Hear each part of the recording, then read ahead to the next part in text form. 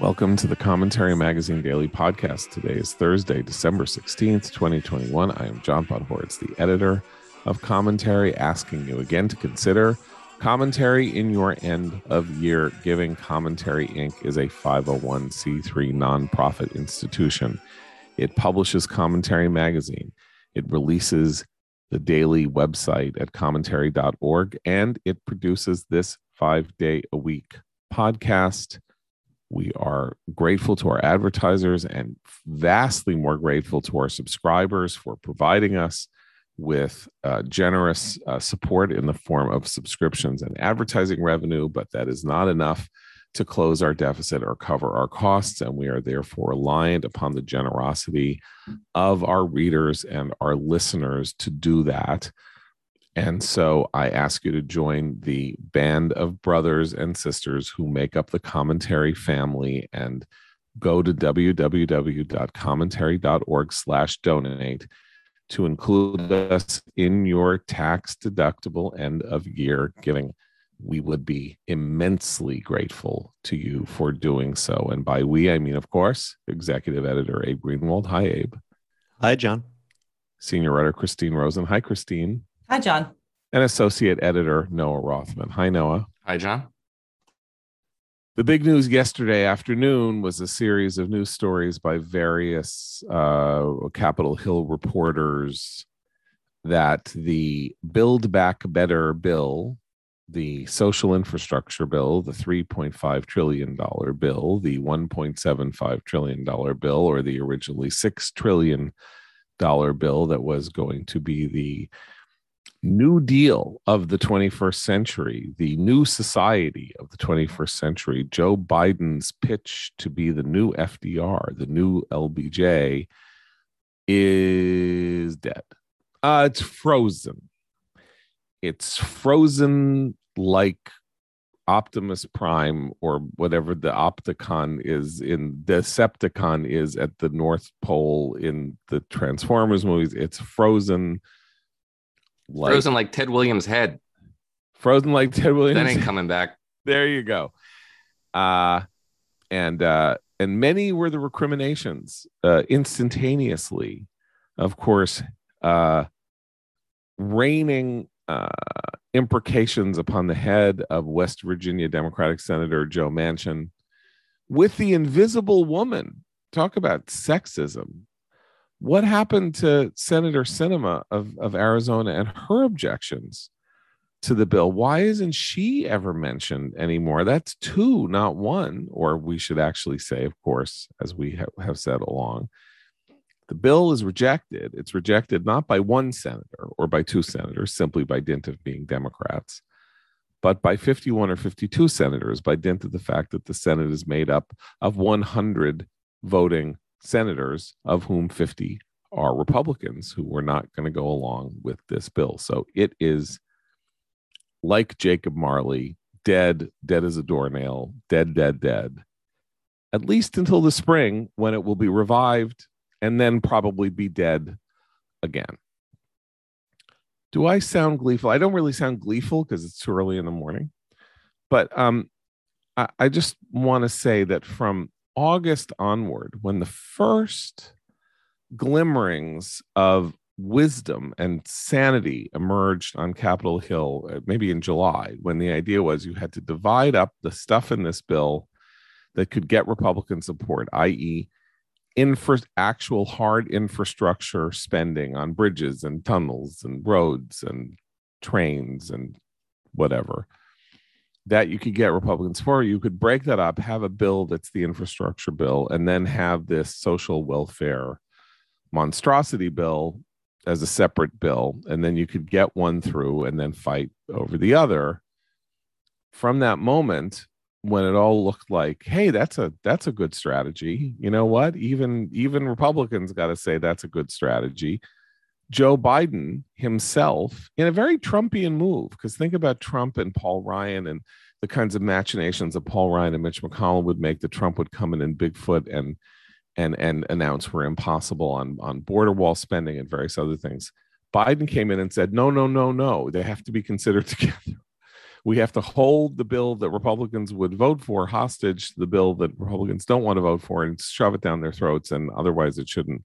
That was the White House having laboriously allowed the Senate and probably saner voices in the White House to say we're going to divide this up, to say no, they need to be considered together. Then progressives said they had to be considered together, and then we had 4 months or something like that of insanity as the two Democratic senators, Manchin and Sinema, made it absolutely clear they would not vote for this would not happen. It was not going to happen. It was not going to happen.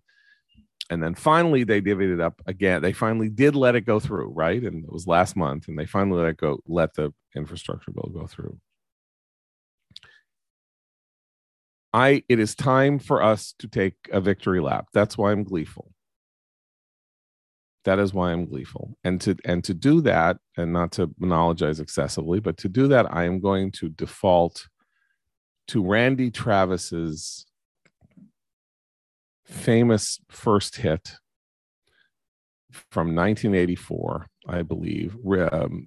I Told You So. Okay?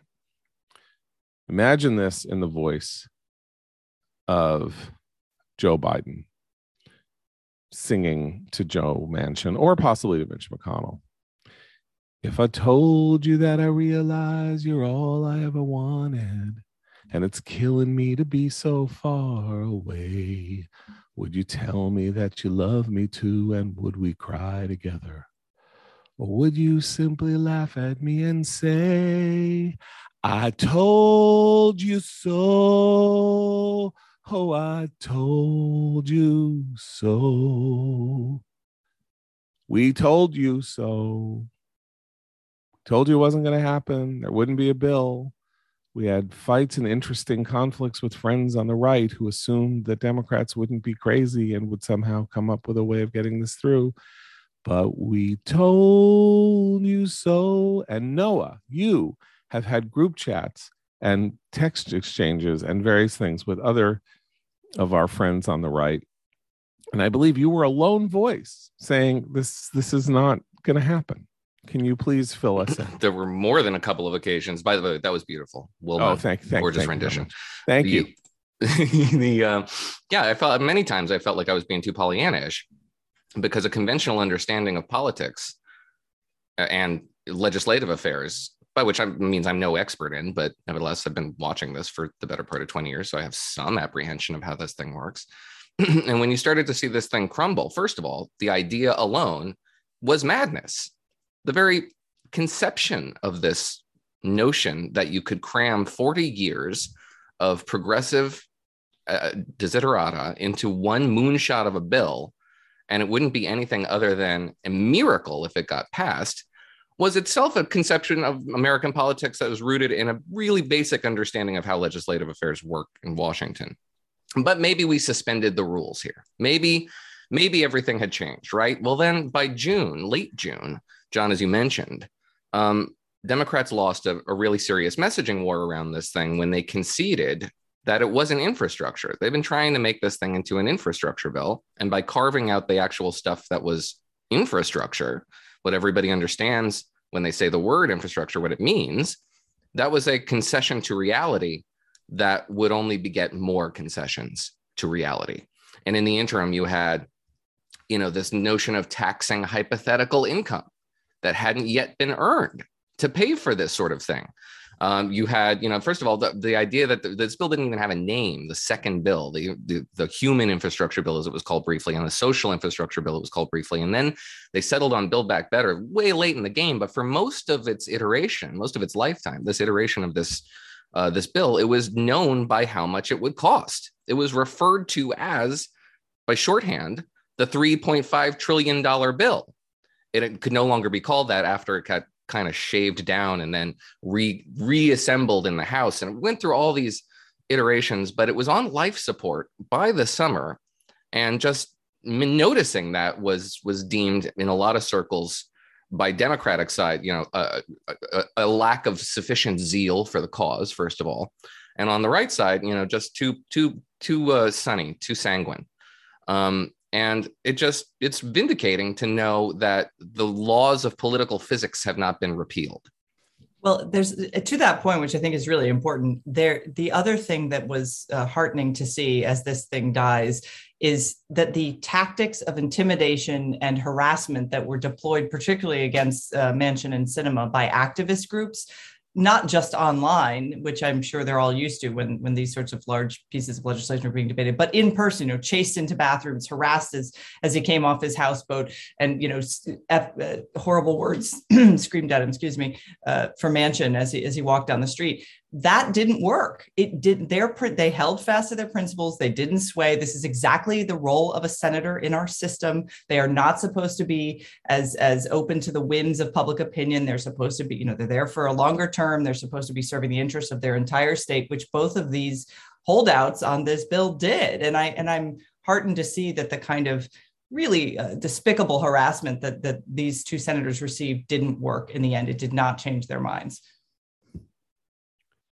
So let's talk about the presumption on the right, just because I'm amused by it, really, because how much more can we really say about the substantive nature of the bill?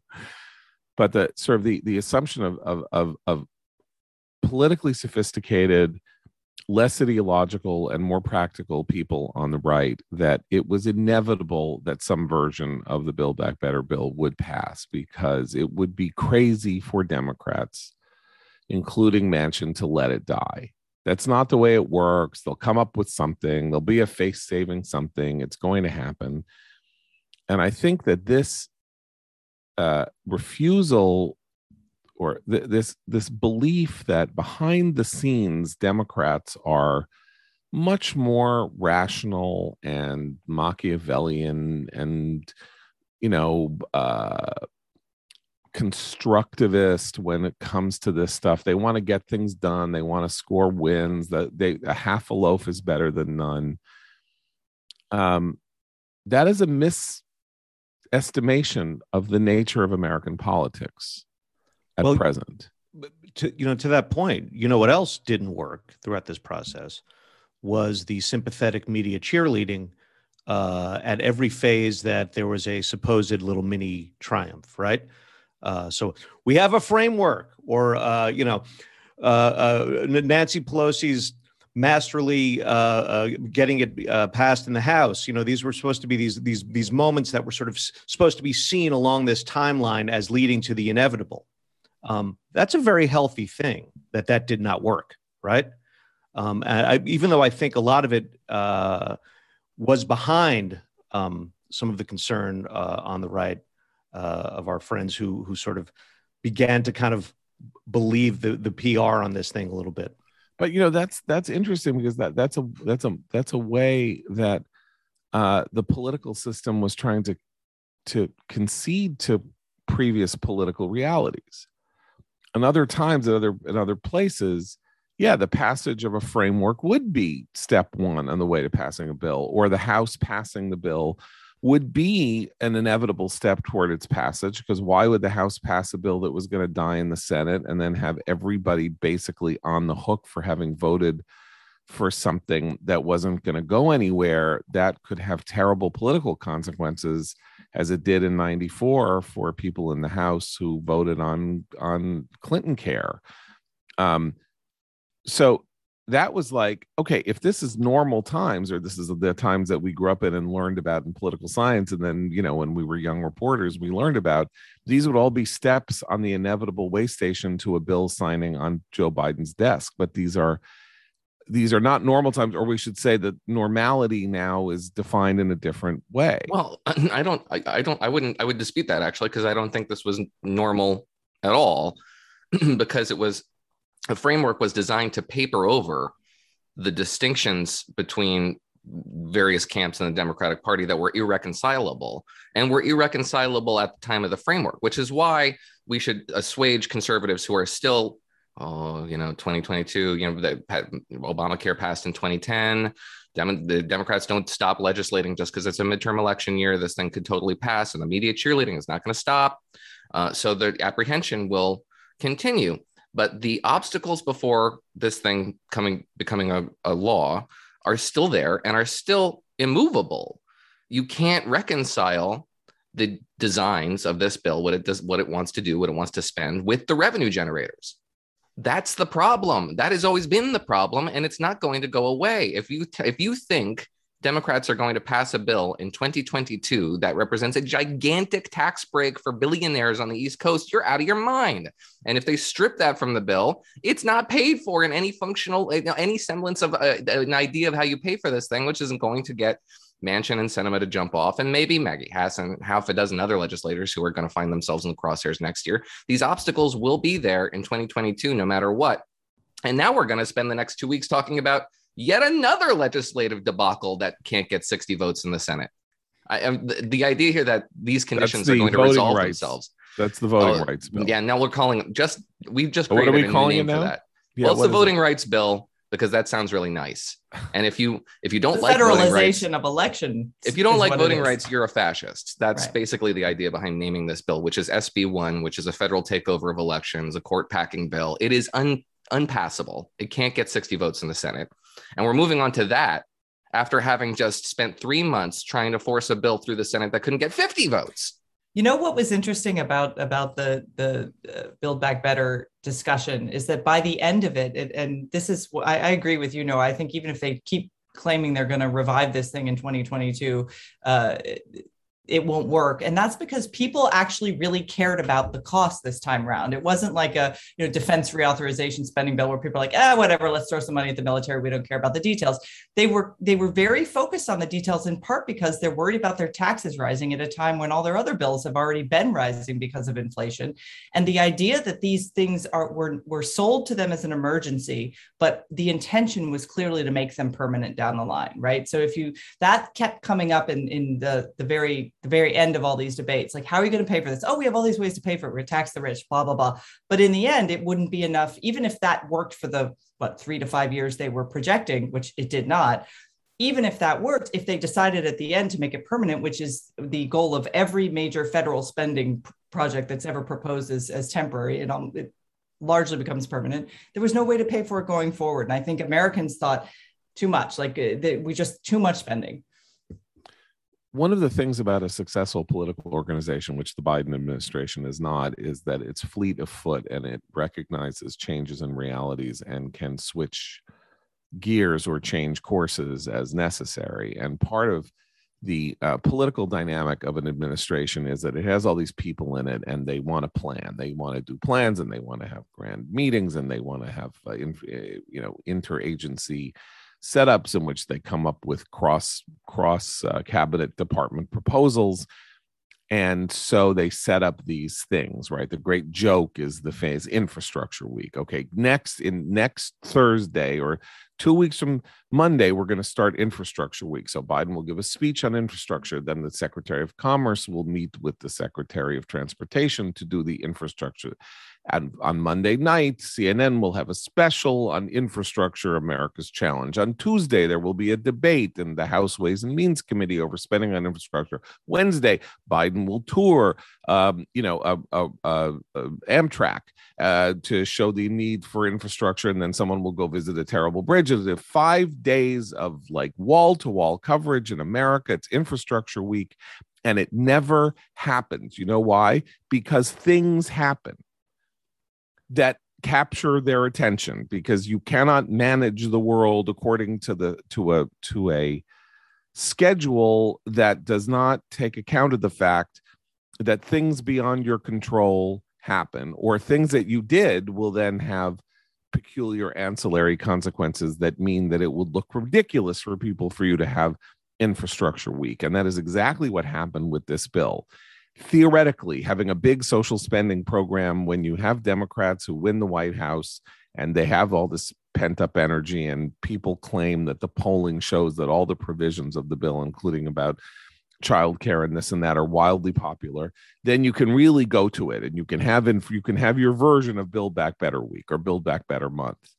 And you know what happens? Inflation happens. Supply chain problems happen. The Delta variant happens. The Omicron variant happens. And you do something in Afghanistan that sets your administration back in terms of minimal competence and moral strength by several years. And suddenly, what looked really good in March I am going to be LBJ and JFK starts looking preposterous in September and October when you're Biden and you can barely keep your head above water dealing with the onrush of constant bad news about which you have no reasonable answers. Inflation, of course, being the biggest one. But there was also there were also misguided priorities at work here. I think what you're describing is absolutely right, John. But they didn't even need to be that nimble to start out of the gate, and they could have done a version of some sort of week. But it should have been about the border, or it should have been about COVID, and it should have been a coordinated campaign that was showing here's what we're doing to solve this massive problem that Americans are really worried about. Both of those things have been on American voters' minds even before the inflation spike started, and they could have done that. I mean, they certainly would have had a perfectly enthusiastic handmaiden in the mainstream media. They could go to the border. They could talk about how terrible Trump's policies were, interview all these people, talk about what they were doing. They didn't even manage to do that. It's like they came in and said, we're in charge. We know what's best for this country. We're not going to listen to what the actual American voter is concerned about right now. We know better. And that hubris, I think, in addition to the absolute debacle in Afghanistan, means people don't trust that they do know what's best for this country. And they're getting a lot of pushback on that. But I would have loved to have seen them attempt to do something at the border. That's a crisis that neither Republicans nor Democrats seem able to manage. But Noah, that wouldn't be fun. Abe, that wouldn't be fun. You know, it would be fun, $6 trillion in new spending. What Elizabeth Warren and Bernie Sanders want is in their dotage. They want to be Scrooge McDuck swimming in money in the swimming pool. That's what they want. This is what they came to Congress for. This is why they're senators. This is everything that they ever wanted. And they had this dream delusion based on the very peculiar results of the Georgia runoffs that suddenly it was Scrooge McDuck, fill the pool with money and go swimming at time. I mean, that's interesting because what I was about to say is that we're starting to see, I think, the very first indications, shockingly this late into Biden's being in the White House, the very first indications of sort of the acknowledgement of reality with the shelving of Build Back Better, the Federal Reserve's take on inflation. That fantasy land is slowly beginning to kind of get dimmer. We had been saying up until this point, don't they see? Do they see what people are saying? Do they see what people care about? Are they aware of how what the results of any of these things? Maybe. I mean, maybe they're starting to be. When Obama became president, and there he was, and he won this landslide, and you know, he was the world historic figure and all of that, and he didn't care about foreign policy, right? He didn't care. He had his agenda items, right? He had healthcare. He had, even though he said he didn't, he had gay marriage on his mind. He had all the reorganization of the American individual's relation to the government and vice versa. But he really didn't care about foreign policy. And guess what? He spent 60 to 70% of his presidency on foreign policy. Guess what he decided was going to be his epical, his dance out of the seats and his shooting for the fences thing, the Iran nuclear deal. Why is this important? Because Democrats and liberals are tempted by the idea that when they get in charge, they have a printing press. They don't really, because that's not the way the American monetary system works, but it's the way liberal politics works, or leftist populist politics works all over the globe.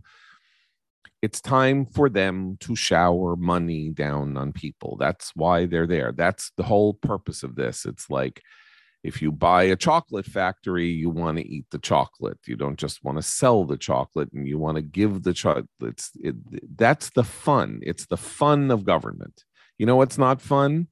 COVID. You know what's not fun? The border. You know it had been an incredible accomplishment? Coming up with an innovative policy on the border, an issue that makes Democrats both uncomfortable and about which their own, sort of most hysterical constituencies are actual unambiguous contributors to the problem rather than authors of a solution to the problem. You know what's not fun? Wrestling the CDC and the FDA and NIH and Fauci and Francis Collins and these lunatic epidemiologists all over the country and idiot public health officials who have communications degrees from BU and Brandeis, like Barbara Ferrer of LA County, and herding them together and saying, we are going to speak in one voice about how we need to do X to get people to get vaccinated, and we are not going to do Y to shut the economy down and make schooling impossible. That's not fun. It's the opposite of fun. It's grueling, hard, unpleasant work, and they're in it for the fun. That's the way I look at it. They think government is fun. They get to tell people what to do. They get to spend money that they don't have, that's somebody else's money. They can structure it in their own fantasies that they're taking it from rich people and giving it to poor people, and it doesn't implicate them. And Biden came into office and there was nothing fun to be done, really. There really wasn't. There was the border. There was COVID. There was. No, not true. They did something really fun right in the very beginning, which is exactly what you say. Just pass another COVID relief bill that literally gave people money. That was the intention of this bill. I like your theory because it's simple. We, and by we, I mean the people in the political commentary community, have a tendency to overcomplicate things. And I think it's narcissistic and solipsistic. It demonstrates our sophistication. But it's a really simple thing to say that the public didn't like the fact that we spent $6 trillion in the space of 18 months. And the Biden administration came into office pretending like the $4 trillion that we had spent over the course of a year of a crisis didn't exist. So they spent another $1.9 trillion, most of which was in the form of $1,400 checks, which Donald Trump actually negotiated for himself when he was having his little post-election tantrum, which is a weird detail of how we got to that place. But we had an NPR Marist poll that came out last week that shows that a lot of the people who got that money aren't aware they got that money. And very few of the people who are aware they got that money believed it helped them a lot. Well, and most of them don't believe that helped them very much at all. The progressive left has one big idea: give people money. And when it doesn't manifest in profound outpourings of gratitude and actually just becomes a big inflation driver, that's not very fun either. And it goes to the point that why this bill failed, which is because they were promoting it based on its price tag, $3.5 trillion, after having already spent $6 trillion. They talked about it like it was a bill, like it was a tab that you had to pay, and people treated it like it was a bill that they had to pay. But this is an important point, the idea that I hadn't really thought about this before until you said it, Noah, but the idea that the Biden administration came in acting as if there hadn't already been a lot of relief given to the American people. And in fact, they're some of their largest constituent groups and activist groups, the teachers unions, just basically the unionized workforce that help elect him. They also acted as if they hadn't received, hundreds of millions of dollars in relief. And you can see that was, again, where to Abe's point about, do you not see reality? They're all the media writing all these articles about, oh, teachers are so burned out. There's not enough money for what they want to do. And then Americans going, but the government sent all this money to the schools and the teachers were doing everything remotely for a year. How can they be burned out? We were doing their job half the time as parents. That disconnect between people's actual experience on the ground and what they're being told by their government is being done for them has been disconcerting. But I think that's absolutely right. It was a political strategy that the Democrats pursued that has backfired on them. Abe, I think there's one missing detail from both of your brilliant perorations there, which is it's not just that, or even mine. It's not just that Democrats want to shower money on people, right? It is that they want to shower money on people, but the money has to go through a funnel or a screen. And as it goes through, enormous numbers of groups that support them get to pluck dollars as they're falling down through the screen and enrich themselves along the way. Bureaucracies, intermediary groups, unions, teachers' unions, the whole structure of the child care provision of the Build Back Better Act is a multi-billion, even trillion-dollar giveaway to an entirely new industry that would be adorned by federal support with all of these federally mandated. They thought that was rules. a selling point. Right. Because people want childcare. Right. But they want childcare from the church down the block. They don't want they want the freedom to choose the form of childcare. They don't want them. Right. They don't want to be told where they should put their kids every day.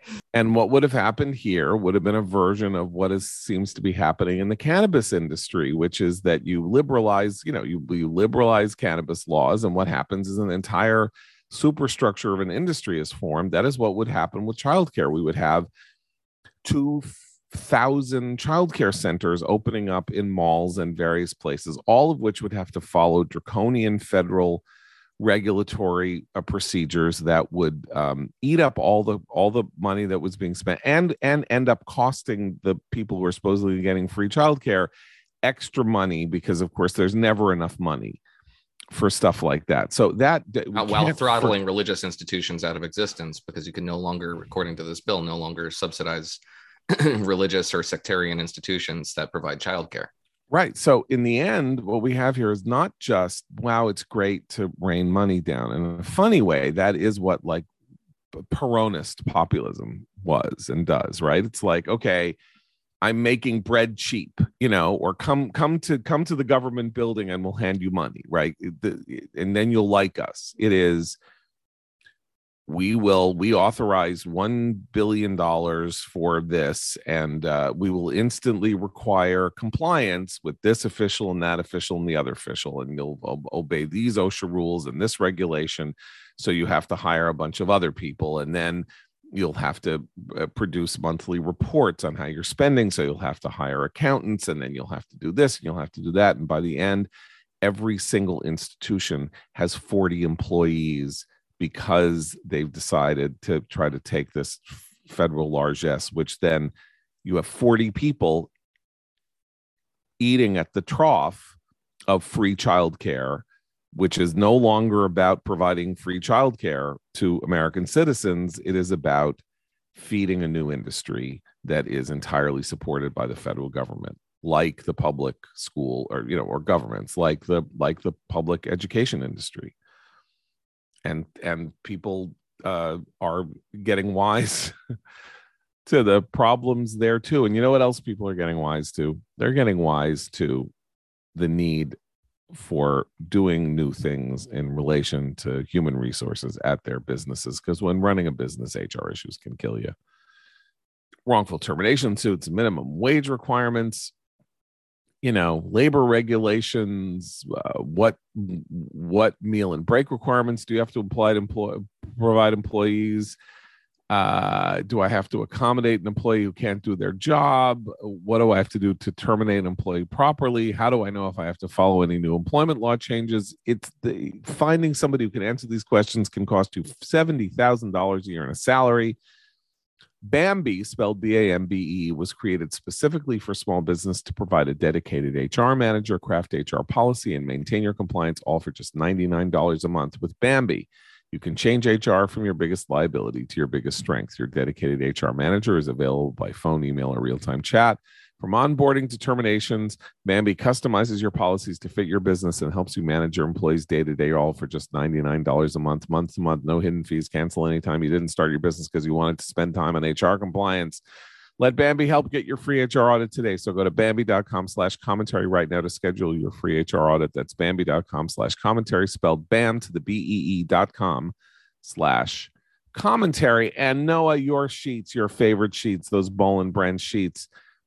It is time. It is Christmas time. It is time to go with this company started by husband and wife team Scott and Missy Tan, and founded to create a new standard in bedding by doing things the right way, not the easy way. That's Boll & Branch. Its signature hem sheets are their all-time bestseller, beloved for so many reasons, like how they get softer with every single wash. Buttery, soft, lightweight, made with 100% organic cotton weave that feels incredible in all seasons. Comes in a wide range of colors and sizes, from twin up to California King. Completely toxin-free, fair trade certified, and comes in beautiful packaging. Beautiful, beautiful holiday packaging. If you order by the 19th of December, if you can do that, you will get guaranteed delivery by Christmas. So treat yourself and your loved ones to the new standard in bedding from Boll & Branch. Order by 1219. Shop the holiday semi-annual sale at bollandbranch.com. See site for details. Exclusions may apply. That's BOLLANDBRANCH.com. All right, so we've taken our victory lap. We've made fun of everything, and it's everything is that's so. But we have 3 more years of this presidency now, and I guess there's nowhere to go but up. Really? Oh no. No. There's Okay. plenty of bottom left to plumb. We haven't even begun to spelunk the basement. We are the signature issue of our time is COVID, and the public health apparatus and the politicians who are responsive to it are working themselves up into a froth that will result in and is resulting in a return of the very draconian measures, canceling events, locking down students, closing schools. They're already preparing the runway for it, that we imposed on the American public when there were no pharmaceutical interventions available for this thing. Those conditions of 2020 do not apply, but the measures that we resorted to without any other alternative as a result of the fact that we had no other alternative are being reimposed now for reasons I can't explain, save a psychological disposition that prefers it to the status quo ante. And we have a lot of evidence to suggest that a lot of people don't like that and are more energized to say no to it than the people who passively accept it. There's not a lot of enthusiasm for it. There's passive acceptance of it and a grudging understanding that it's necessary, but there's not a lot of enthusiasm for it. There's a ton of enthusiasm against it. And it's coming again in 2022. And whether or not inflation, by the way, is also a big driver of this sentiment. And that's going to become a much bigger issue in 2022 because the Fed is saying we're going to tighten. It's coming. Interest rates are going up. We have no choice. The British already did this. The Turks already did this. So we're going to get an interest rate hike. Money is going to get more expensive.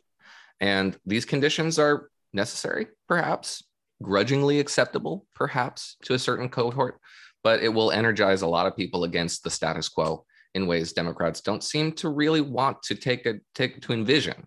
It's not hard to envision. They just don't want to. And I agree with you, Noah, and I think there's a broader swath of people now, parents definitely among them, who, as they see this kind of overreaction happening in real time, are saying, well, wait a minute, because we don't just have, scientific proof of the usefulness of vaccination and these other therapeutics coming down the pipeline, like the pills and whatnot, but we have very horrifying evidence of the mental health toll and learning loss that was suffered by students, for example, because of school closures.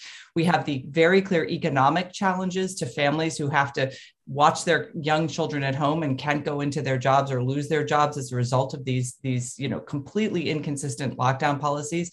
So I think there are a lot of people who will just say enough, especially because as it presents, and this is a very lucky fact, it still remains, Omicron in particular, very mild and not life-threatening condition, particularly for children. But I agree with you. I'm seeing it in my very blue public school district, the freakouts, the testing, that they've canceled wrestling meets for one of my kids. They can't, all of the schools, not just the public ones, the private ones here in DC too, because I'm in a COVID freakout zone.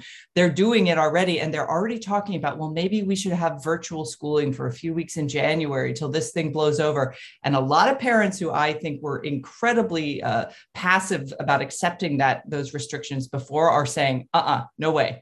I think a lot of what's feeding that is that those very parents and the people who previously were sort of enthused about lockdown measures and things like that, they are, of course, among the most compliant of the vaccinated, and so is everyone in their circle. So they've been living a long time now without seeing any hospitalizations among any people they know. So when they hear about how deadly and dangerous everything is and how we're not over this hump and how a tidal wave is coming, it has to dawn on them that no one they know is being hospitalized, no one they know is dying anymore. So they are in a different position. than they were. What they know, because I think we've all had this experience, what they know is their friend knows somebody who got a breakthrough case. Their friend is triple vaxxed and got Omicron. Somebody in their office, vaxxed, got Omicron. But then what? What's the second step? They have Omicron. Maybe they have Omicron, or they tested positive for COVID, whatever. Are they going to the hospital? Do they need oxygen? Is there actually a monoclonal antibody treatment for them? Or are they sick with something and then they get better? We have now completely erased the distinction between the latter and the former. So the very people that the most sort of intrusive propositions and policies are meant to cater to are the ones who have the most reason to reject them at this point. And as Christine is saying, and I've noticed this too, the stigma around questioning any of this, because you're giving license to terrible people and you're basically contributing to the deaths of thousands, all that emotional blackmail that we were all subject to last year is melting away. No longer is it unacceptable to say this sort of thing in mixed company. And that should really scare people who think that this is the sort of thing that you can muscle through because everybody will be afraid to object to it in public. It's not 2020 anymore. Well, I mean, I think the point that Christine makes about the terrible, tragic, mental health costs and all of that, back in 2020, there didn't really seem to be a lot of trade-off discussion because there was this disease. It was fatal. It had a relatively small footprint, right? I mean, it was like small numbers of people got it overall. In the end, it's like 10% of the population, according to testing, has tested positive for COVID in the United States. And I don't know and then a small number of them, 40 million got it, 800,000 have died, something like that. I mean, there's a relatively small chance that you'll get it and a very relatively small chance that you'll die from it, and a smaller chance still that you'll get sick from it. But there was but the trade-off was there's no treatment. There's nothing you can do about this. It'll hit you, and then it'll hit you, and you'll just ride the storm. Maybe it'll kill you. Maybe it won't. Maybe your case will be gentle. Maybe it'll start involving all sorts of other things. Maybe you have comorbidities that will make it really terrible. And there's nothing that we can do. And we don't really understand its etiology or how dangerous it is. And so this is a triage situation where in an emergency, we have to put the fire out in the building. And if that means that the building is a school and the school has to be soaked through to its bones and therefore is unusable until later, so be it. That's the kind of hard choices that you have to make. That was 2020. 2021, the vaccines come in, and the entire superstructure of the way that the public health authorities think about this is in exactly the same frame. The vaccines avail nothing except to become a thing in and of themselves, right? A measure of compliance with their regime. You should do it. It's going to make you better. It really is. Go get vaccinated. Go get double vaccinated. It's going to make you better. You know what? Now go get triple vaccinated. While you're waiting, double mask. While you're waiting, even though you're vaccinated, not only wear one mask, but wear two, because why not? And maybe it'll help. 2 masks. That's what I do. And then, but now, as Christine says, now people are going to know there's the pill. People are going to know that they can get triple boosted and all of that. And they will not be able, whoever they is, to shut off the conversation about the trade-offs. Once it was a moral necessity to not have a conversation about the trade-offs. It is now a moral necessity to have a conversation about the trade-offs. And the denial of the moral conversation about the trade-offs, which the Biden administration is going to try to do, and which Fauci is going to try to do, and all of that, will again contribute to this. There is no bottom that Noah is talking about in terms of the political consequences of this for the people who do not shift gears, who do not say, okay, who are not Jared Polis and say, okay, genug, enough. That's it.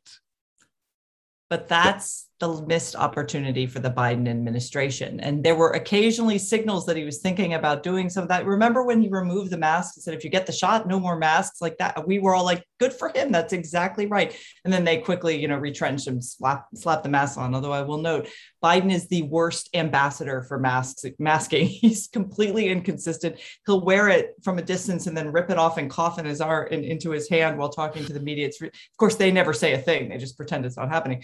But that is where leadership matters. And this is to go to Noah's very cynical, but I think a correct point that we haven't reached bottom. The other discussion already happening is about whether he will run in 2024 and what happens if he doesn't run, who will also run. And John, I know you believe he's gonna run, but there's been a lot more chatter on the Democratic side of the aisle about this than one would expect. And our friend Brett Stevens wrote an interesting column the other day in the Times, kind of taking this challenge head on, which I thought made some very good points about it. But politically, he's refusing to lead on COVID, and leadership does require sometimes scolding people who might want to stay cowering in their houses all day with triple masking and saying, okay, we have to leave you behind. You may continue to choose to cower, but the country has to move on, and here are the ways we're doing that. If the laws of political physics have not been repealed, as the implosion of the Build Back Better bill suggests, Joe Biden will seek re-election in 2024, because if he does not, centrifugal force will send this party reeling into all corners of the universe, because there is no successor. There's no acceptable successor. And a fight over a one-term, the spoils of a one-term presidency, who's everybody in his orbit depends on him being in that seat. The notion that he would just abdicate and send this party into an internecine squabble that has no prospects of real success, real quick success from anybody to reunite the party, that suggests lunacy is afoot. And unless everybody's gone crazy, I don't think they have, they'll prop him up on his horse like El Cid and ride him into battle, whether he's cognizant or not. I have a potential rival or successor for him in 2024. Senator Elizabeth Warren. Senator Elizabeth Warren has now decided that she is going to take up the mantle of packing the Supreme Court. It's going to be the key issue of our time. It is necessary to do so in order to create the conditions under which our political system can now function better. And with the, imminent release of the study of the court, 36 members of a panel unable to come up with a conclusion on what should be done, Warren has now basically said she is going to champion this, and she'll spring chicken. She'll be 75. I mean, that's nothing now. That's she's a young 75. Yeah, but that's like being Biden's 42. It used to be that, we had young Democratic presidents who were 42. It's like Clinton and Obama. Now being young is like being 86 would be a young presidential candidate for the Democratic Party. So because in 2020, her problem was that she just didn't pander to fringe progressive ideas enough. She didn't embrace the craziest, fringiest left-wing idea of the moment frequently enough in 2020 to catch fire. Let's try it. She always had those 2 cents she was rubbing together to create magic money for social spending. I remember that from her. See, I have this insane comic vision that so she will run and she will talk about packing the court. And then because Donald Trump imports everything crazy from the left, he will be running against her and say, Pocahontas wants to pack the court. I don't know. I'd say maybe we should do it. What do you think? Should I pack the court? And then that will, of course, and then that will become a right-wing issue. Why not? Yeah. Good. Why not? Stranger things have happened. Let's face it. And with that, we will say goodbye until tomorrow. For Abe, Christina, Noah, I'm John Podhoretz. Keep the candle burning. And we told you so.